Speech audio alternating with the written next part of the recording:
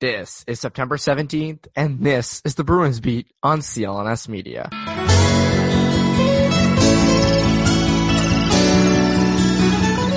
And welcome back to the Bruins Beat on CLNS Media. My name is Evan Marinovsky. And guess what, guys? Training camp is underway. And even bigger than that, Charlie McAvoy re-signed, which felt like would never happen. Felt like that was just never going to happen, but it finally did happen. End of last week, signed a 3-year deal with a $4.9 million annual value. So to break that down and sort of talk about training camp and some other teams in the Atlantic Division that maybe aren't great at managing their contract, hint, hint, Toronto Maple Leafs, I had on Connor Ryan at Boston Sports Journal, who I think does a tremendous job over there. And I thought we had a really great conversation about McAvoy, about the Leafs. We sort of kind of tied everything together, and I think you'll really enjoy this podcast, as you hopefully enjoy every week. So without further ado, here's my conversation with Connor Ryan. And we're here with Connor Ryan. Connor, what is up? What's up, Evan? How's it going? It's going great. Obviously, you're in your second or third training camp covering the Bruins? Maybe more, right? Yeah, I'd say third. Yeah, second as like kind of full-time writer. So just gearing up now. Obviously, preseason is about to start, preseason games rather. So, but we're still kind of in that holding pattern where everyone's more or less checking in how everyone's summer was, goals for the year. We're at that point in training camp. So hopefully it's going to start ramping up in a couple more days. Yeah, hopefully you can get those questions of, are you guys over Game 7? You guys over last year? How do you move on to this year? Getting those questions the hell out of the way. Out of the way until they play the Blues in October and they all come up again. So just like this is the first wave. We've got the second wave coming very, very soon. So I forgot about that game. Like, it's a great game to watch. I mean, it'll be incredible to see the Stanley Cup rematch, but off the ice, it's going to be a nightmare, asking people how they're doing and how they're coping. It's just at least they have it done before, like it's in October. It's not like it's something that gets built up like halfway through the year. Like I remember after the Bruins won the Cup in 2011, I think like when they played Vancouver again at the Garden, I want to say it was like December or January. It was like right yeah, where like Martian like almost killed Sammy Salo, I think, and that it was that game. But like remember, like that was being hyped up for the entire year. So this one in October, just get it over with. So yeah, and the Blues and Bruins don't have the bad blood that the Canucks and Bruins had. So it's not like it's going to be a Donnybrook. It's just going to be probably a good game. So unlike right, exactly, which was a boring hockey game. Yeah, so, ideal. The big news, it finally happened. One of the shoes dropped. Charlie McAvoy re-signed by the Boston Bruins. We have been waiting for that all summer. Legitimately, just that piece of news all summer. It happens. I thought Carlo would go first. Obviously, I was wrong. McAvoy's the first to go. 3 years, $4.9 million annually. Gets $7.3 million in his last year of his deal. Fun, and more fun. Connor, what are your initial reactions? I mean, I'm pretty surprised that, it's in terms of just the salary cap and, how much of a hit it's for the Bruins. Like, you have to view it from the Bruins angle as it being a complete steal. I mean, at $4.9 million, and it's good for McAvoy that in that last year of his deal, his base salary at least bumps up to 7.3. So that gives him a little bit of security in case they ever have to go to a qualifying offer or he gets arbitration. Like, it works out for McAvoy in terms of the grand scheme of things where he's going to get a bigger pay raise, and this is just setting him up for a massive pay raise in 20, 21, 22, that kind of once you move into that area. But for right now, for what the Bruins are looking at in terms of maximizing this current championship window while kind of staying under that cap and avoiding that cap hell that you're seeing like Toronto in now and stuff like that, they have to be thrilled that they have a guy like McAvoy who's already like a top 20 defenseman in terms of WAR. Look at his stats and what he contributes on both sides of the ice, especially. So lock up a guy like that for the next 3 years at, $4.9 million. And then he has 2 years of RFA status left after that. Like, yeah, I mean, if you're the Bruins, you have to be doing backflips right now. I mean, it was a great move by Don Sweeney to kind of come to an understanding with a guy like McAvoy who obviously wants to stay here long term. But the fact that he gets a little bit of a pay bump, it's probably kind of undervaluing what he brings to this team. But regardless, he gets a pay bump. Security for at least the next 3 years going forward. He has this platform, is what Sweeney said, kind of really elevate his value even more and more, which barring something drastically wrong, you know, like he's going to, when hitting those thresholds, as a future kind of franchise defenseman. So if you're the Bruins, you have to be thrilled with what you're able to, you know, what you're able to keep him at right now. Because even when people were looking at, you know, oh, do you sign him to a long-term deal or to a bridge deal? Even with it being like a 3-year deal, people were still expecting to be 6, you know, 6.5, like something like that. I think that's what most people were expecting. The fact that it's not even 5, like it's 4.9 million, and you have some of that cap space still available to now kind of handle the last thing you have with Brandon Carlo. I mean, that's a great coup if you're the Bruins.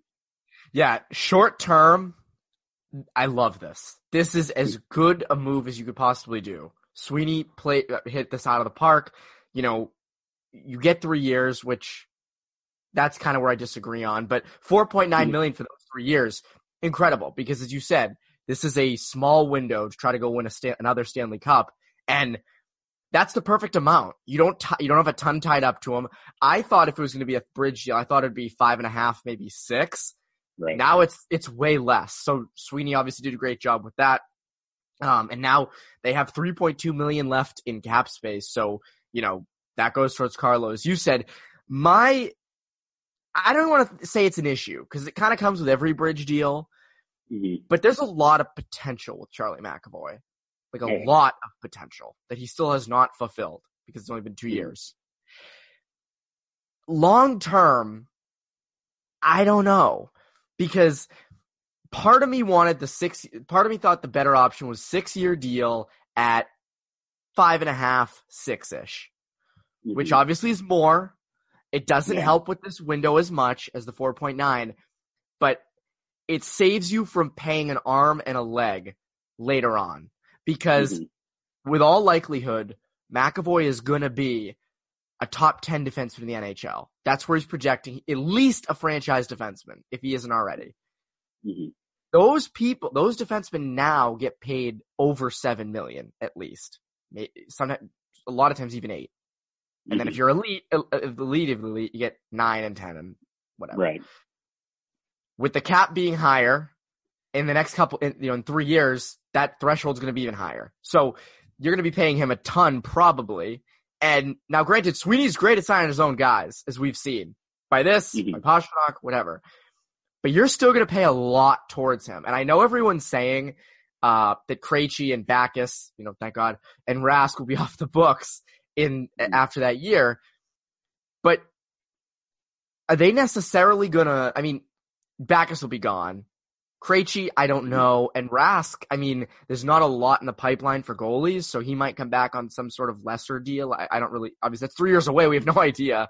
But I think that just locking him up long term and just having him might be better. But if they win a cup in the next 3 years, then we'll look at this. That's an A++ on every front. So I'm just the long-term part of it. Would have, in my opinion, been better because you're going to pay him less because it's going to look it's $6.5 million now looks very expensive. In 3 or 4 years when he's a top 10 defenseman, oh my God, that's a steal. So I don't know. That's sort of my takeaway on the whole thing. But again, 4.9 is pretty damn good. Oh, absolutely. And I think, you know, when you look at how the negotiations went and you look at both parties and what they wanted to do, I think, you know, the win-win for both of them would have been working on a long-term deal. Cause I mean, McAvoy has mentioned it many times that, like, you know, he loves Boston. It's not like we've come a long way from how he still gets ripped for that I hate the Bruins so much tweet, you know, that people always kind of bring it, like, we're far beyond that. Like, he loves playing in Boston, obviously. And I think ideally, you know, they'd like to work out this long-term deal, but I think that's from the Bruins angle, you have to look at it. That's just kind of not the hand they've been dealt this year in terms of the cap situation, which is kind of one of the main kind of drawbacks from having that Backes contract is, you know, in a perfect world, I think they would have loved to kind of sign something similar to what Provorov just signed with Philly, where it's, you know, 6-7 years. You probably have to pay up a little bit more just in terms of what McAvoy brings as opposed to Provorov, where he's more of a two-way guy. So I don't know, say 6-7 years at 7.5. Like, you probably have to pay up a little bit more just in terms of estimating, you know, what his value is going to increase more and more. And, you know, if you sign that deal by the end of it, when he's, you know, 27, 28 years old, he's probably going to be, you know, 4-5 $5 million under what his average annual value will probably be if he becomes a top 10 defenseman. So I think it's ideally what the Bruins want to do. And I'm sure McAvoy, if it's a deal that pays him in that kind of top tier right now of defenseman, he would have loved to sign it, but the Bruins just didn't have the cap right now to kind of absorb a hit like that. Like right now, if you're at $4.9 million, you got about $3.2 million to work with right now with Carlo. You obviously have John Moore and Kevin Miller, which you can do long-term IR and work on that. And that gives you a little bit of cap relief right now, but you still have to think, they still have to do a little bit of tinkering with that cap in terms of, being able to sign Carlo without, doing anything drastic. So if you signed a, long-term deal with McAvoy right now and it gives you're either right up against the cap without signing Carlo or you're even over it right now, then you'd have to do some kind of drastic moves. Like, at this point, I don't think you're trading David Backes. Everyone has taken on some of these, these other bad contracts. You saw like Brian Callahan got scooped up by the Ottawa Senators. Like that's another guy a team that you would think could take a lot of salary. They're kind of off the books. You could bring them down to Providence for the year for David Backes, but I don't think that's a scenario that both parties obviously want to do. Like the Bruins still have a lot of respect for David Backes and what he brings to the team, as a guy like that. Last thing you want to do is stuff a guy like that down in Providence, and you only save like $1 million against the cap. It's not like you're eliminating his cap from the book. So ideally, they'd want to sign this long-term deal, but in terms of, again, the hand that was dealt to them in terms of how the cap is right now, I think Sweeney's looking at it like, all right, we can maximize this current 3-year window, stay within the cap. As you said, they're going to have some cap kind of shut off the books going forward. You have the new TV deal, which people mentioned in a couple of years for the NHL that is projected to really kind of blow the cap open the next couple of years. I don't know how much it's going to be. I feel like, every year the NHL talks about how much they're going to raise the cap. But yep. I mean, you literally saw what happened this year. Like people were like, oh, it's going to be, 83.5, 84 million. They literally did not get the cap like announced until like literally during the draft. And it was like 2 million short of what it was, which can screw up a lot of teams' payroll or their plans for the offseason. Like 2 million is a lot of money that goes factoring back and forth. So again, there's so many factors that go into it when you view, from the league angle, from what the Bruins are trying to accomplish and what, limitations they have to work with right now. And obviously what McAvoy wants to get done, which is stay in Boston long term, but also get paid what he's, more than deserving of. But I think right now this is kind of the compromise that makes both parties happy. If you're the Bruins, you have to be thrilled that you at least have this guy under contract, both for these next 3 years at below value, but then also he's an RFA afterwards. So you still have control of him. And you'd imagine by that point, they start, working on a new long-term deal that really gets him paid, as a top pairing defenseman that we all kind of project him to be. Yeah. So with those space they have now, $3.2 million, obviously Carlo will be signed with that. I think they'll need a little bit more. Probably. Mm-hmm. I don't think you're going to get Carlo at $3.2 million. That's right. Way undervalue. We've all been wrong before. So like everyone thought it was going to be 6 for McAvoy. So who knows? Maybe he signs for 3.2. Like you can never tell with how the Bruins are in terms of retaining these guys. That it seems like it always works out for them. But again, I agree though, as you said, like it seems like it's a little low. It seems like with the Celtics, Danny Ainge is an amazing trade person. He's great at trades. Sweeney is just unreal at signing his own guys. So I'm not coming out and saying, oh yeah, you're going to have to move this piece to get the cap space for Carlo. At this point, I wouldn't be surprised if somehow they get Carlo in that window. Now, I don't think it'll happen, but I would not be surprised because Sweeney is so good at this. Which leads me to my next point. And Bruins cap space on Twitter put this up yesterday. Obviously they've not signed Carlo yet, but with what they have right now, they'll have about $29 million in cap space next offseason. At least they project to have that. Mm-hmm. And with Carlo, you can assume that goes down to like 25, let's say. Right.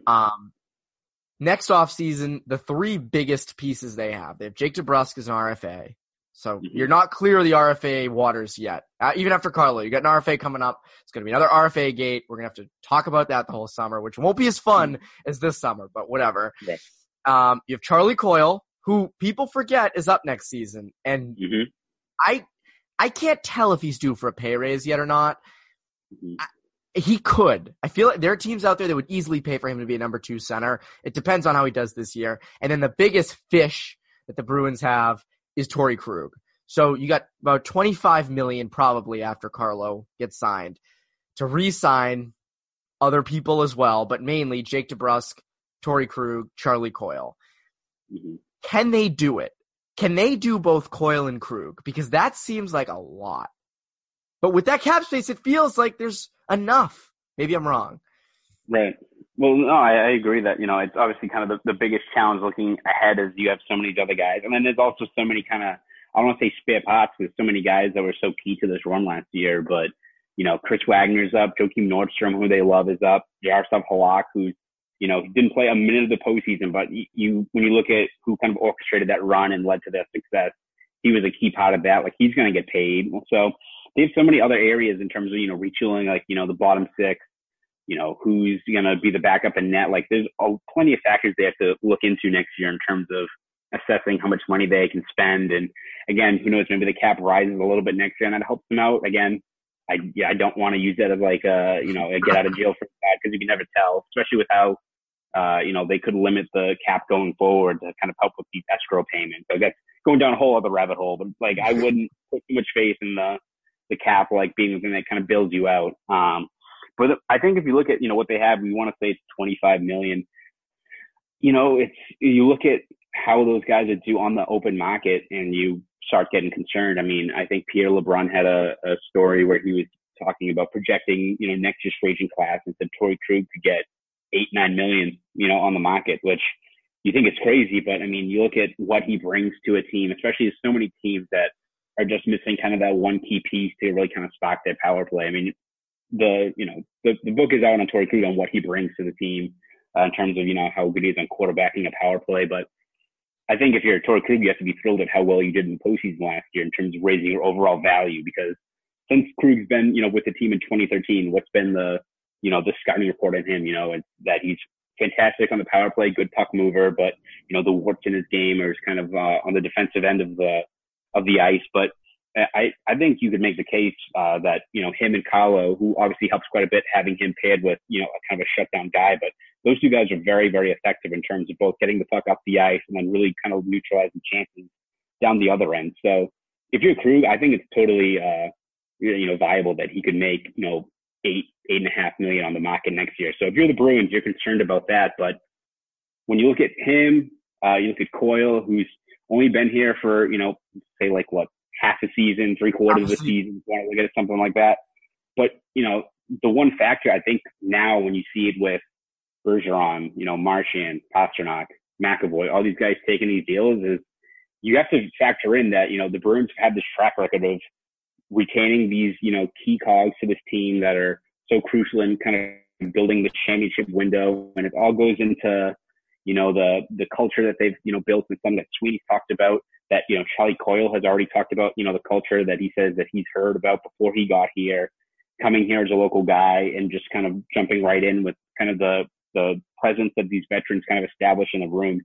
You wonder how much that could lead to, these guys kind of going either right at market level or even below, if it means, continuing the championship window, because Torrey Krug's already talked about that. I think he talked to Emily Kaplan about, his next contract and how he'd be willing to take, a pay cut. So he's still going to get paid more than he's getting paid now. Like, he could be 6.5, something like that. But if the Bruins get him for that, as opposed to, $8 million, 8.5 next season, one, it'd be obviously another great, coup for Don Sweeney and the Bruins. But also, would you be really shocked about it? Like, would you be shocked if he signs a deal like that, if they're able to get Coyle for, the $5-6 million range, which I think Coyle, if he has another productive year as a versatile guy, good face-off guy, good guy on both ends of the ice.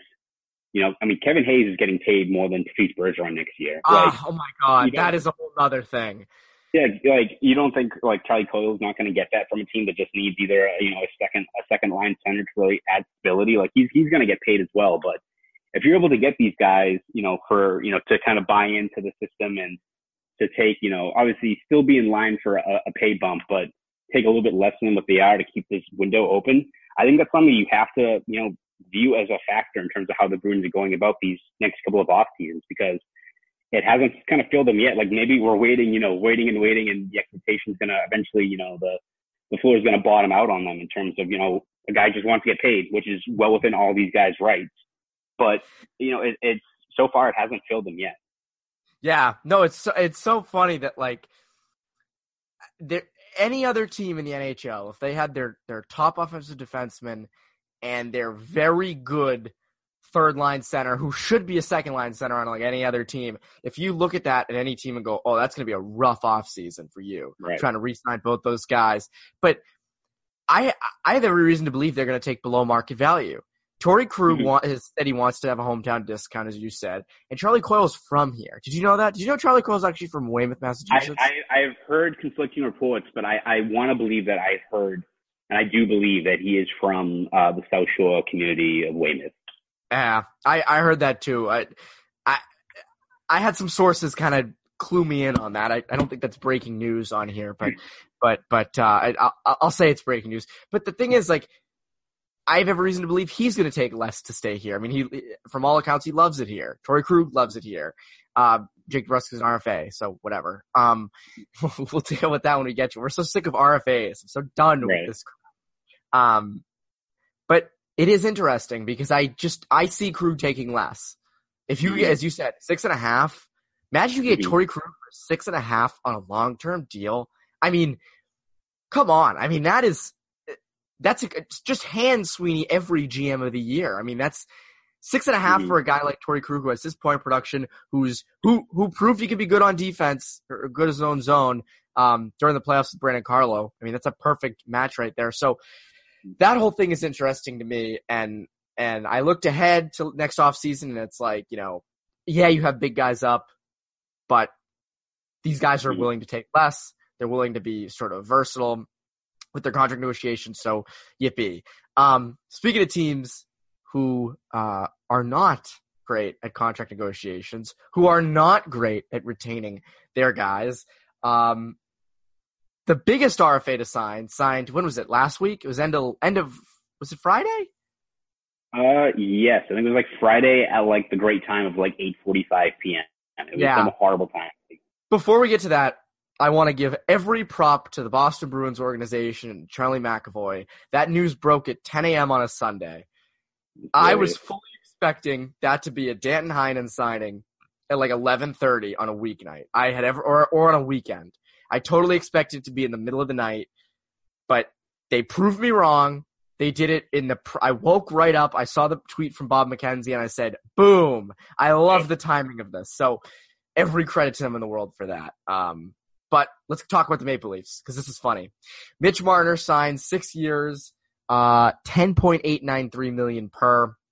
So he wanted, I think, over 11, and then he didn't get it. But the Maple Leafs still have, my math is terrible, and we're journalism people, so our math is not top notch. But you have John Tavares. Yeah, we did not go to school for this. John Tavares, $11 million. Austin Matthews, $11.6 million. So that adds up to about $23 million-ish. Marner at $10 million. So that's $33 million. William Nylander at $6 million. 6.9. So almost 7. So yeah. $40 million tied up with 4 guys. Right. Almost half of the entire team's cap space, like total cap limit. Like cap limit's 81.5. Like, and all that's up to 4 players. Is that not great? You have 4 good offensive players. What about the rest of the team? Now, they actually have good offensive talent. Like, I fully expect and think, and I'm in the minority here. I said this last week with DJ Bean on here, and we both said it.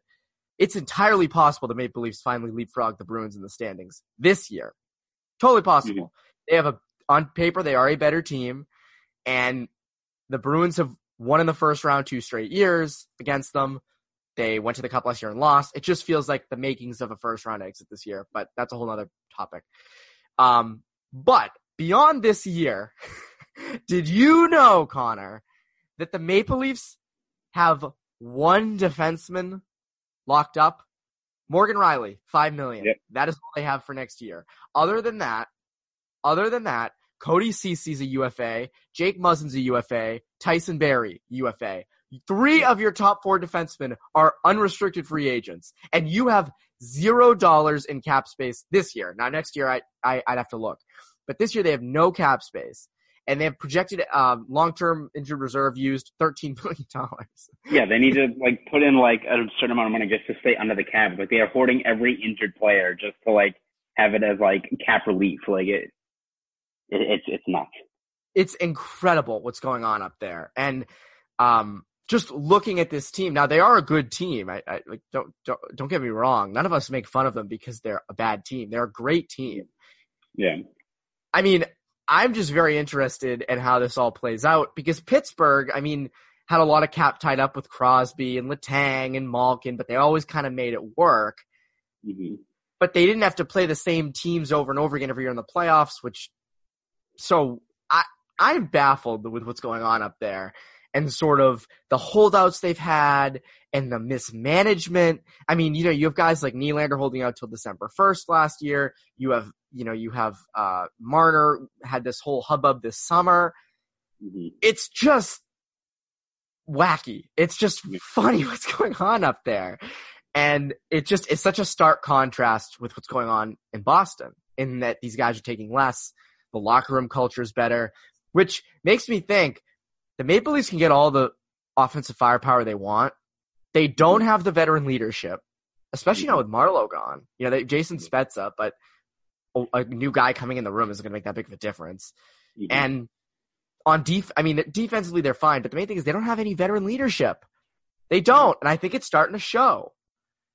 Well, I mean, I think when you look at it too, if you look at how they're set up both this year and then especially going forward next year, like I have no idea what they're going to do next year in terms of fixing that decor because you have to imagine those guys are going to get paid, and I don't know where they're going to get that money from just to be able to sign these guys. Again, they are like 13 million over the cap limit right now. Like a lot of the money is not coming off the books, like unless it's these UFAs who are about to leave, but then you have no decor. And like Jake Muzzin, like was a solid pickup for them last year. You mentioned Tyson Barrie will help them a little bit as a guy that kind of joins, a guy like Morgan Riley in terms of being like a puck moving guy, a dynamic guy on the back end. But what do you do going forward next year? And again, I think if you look at the way they're structured, I think Kyle Dubas is kind of doing something similar to what the Penguins have been able to do over the last, 10, 15 years, where even when they kind of went through a little bit of a rebuilding window, you still have those key cogs all across the lineup that, all right, you still have Sidney Crosby, you still have Malkin, you can kind of mix and match, and there's going to be productive guys. I mean, you saw like when they went back to back, you had, guys like Rust and, Sheary, these guys who they kind of just slot in and become productive players, so you can see like a guy like Kapanen or, Andreas Johnsson or any of these guys kind of get slotted back in and be productive guys. Zach Hyman, who's hurt, but when he comes back, he was the top 6 option for them. So they're going to be good. Like when you have a team that rolls out Matthews, Marner, Tavares, Morgan Riley, who's a dynamic guy back there, they're going to be a good team. But in terms of having hard to put them over the top, where the flaw is going to remain the same in terms of the decor, you can really, in terms of a matchup battle, you can expose, certain groupings there. They're very top heavy. Like,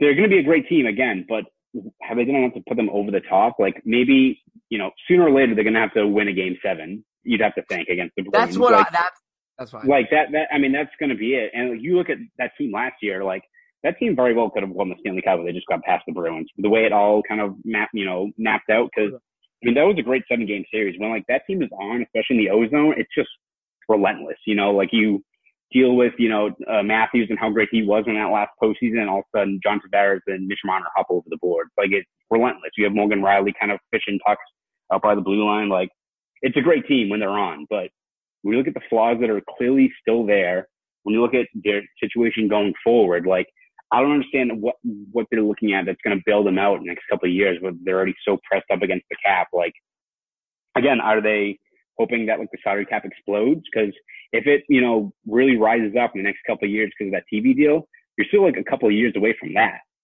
And like the case can be made that the salary cap does not jump up really that much in the next couple of years just to like settle out some of these current discussions with like escrow and stuff like that. That was kind of, I think Chris Johnson of Sportsnet reported that, I think yesterday, that, the salary cap really could move the next couple of years if they wanted to, just to settle out some of these revenue sharing issues that the Players Association have. So if that's the case, and like we're stuck at 81.5, 82, like what are the Maple Leafs going to do? Is it going to roll out like the video intern and like a cardboard dummy, like with a third D pairing. Like I literally don't know what, like it's going to be AHL level guys out there if they can't afford any of these guys. Like, and they're already in dire straits right now with how their G core is. So like it's going to get worse next year. So it's, again, they've got, you know, a situation that most teams would love to have that much forward talent, but look at how they manage the cap and how, you know, a guy like Mitch Marner, who's from Ontario, this, you know, guy who rose through the ranks there, that like that negotiation got that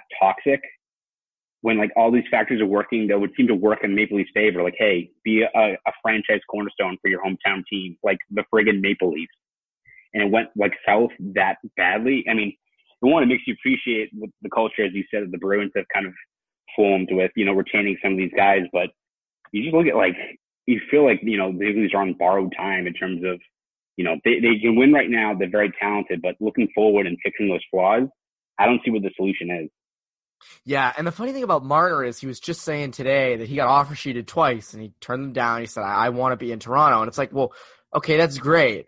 But why are you holding the Maple Leafs over the fire if you want to be in Toronto that bad? Like, if you want to really win, why are you charging them so much, you know, and asking for more than different guys?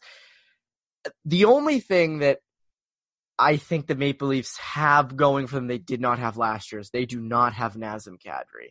And I think that's getting overlooked by a lot of people. They traded him out to Colorado. They brought in Alex Kerfoot. They brought in Tyson Barrie. Barrie obviously adds a whole new element to their defensive group. He's a great defenseman. Kerfoot interests me, though, because, and I said this last week with DJ Bean, Kadri got a lot of stupid penalties in their series with the Bruins that helped the Bruins out morally and all that stuff. Now you get Kerfoot, who has similar offensive output, but just minus the stupidness, whatever. So that helps the Maple Leafs. So I have a weird feeling this is the 1 year they're going to have where they're going to get past the Bruins in the first round with home ice advantage in Game 7, finish in second place or something. But past this year, I don't know what they're going to do. I mean, they again, it's funny to see how just south that has gone and how these contract negotiations are killing them. I mean, imagine the Leafs have been waiting for a Stanley Cup for, I don't even remember how many. It's been, like decades? Yeah. It's insane the wait they've had, the drought. And it's a hockey hotbed. Mm-hmm. Imagine if this team, after this year, the next couple of years, just unraveled. Not being able to afford guys, having to trade guys off, contracts here, there, and everywhere. I mean, imagine that. Like, this is the team that's supposed to win it in Toronto, and it just fizzles out because they can't manage a salary cap. That would be something, and I wouldn't be surprised if it happened. Well, that's the parallels, too, of just, like, mismanaging the cap. It's like, imagine having a team where you make one of the biggest free agent splashes in decades, adding a guy like John Tavares. You have Austin Matthews, Mitch Marner, both under the age of 24, 25 years old.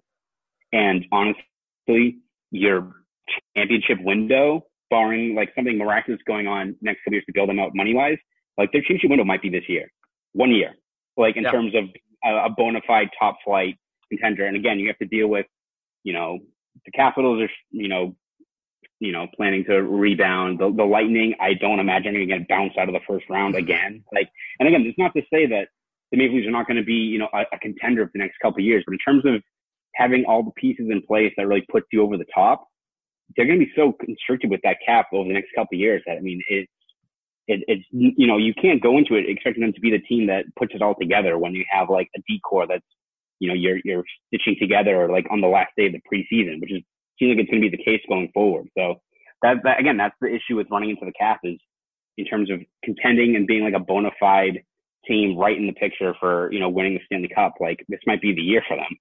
Just 1 year. Like, that, it's nuts. Just 1 year.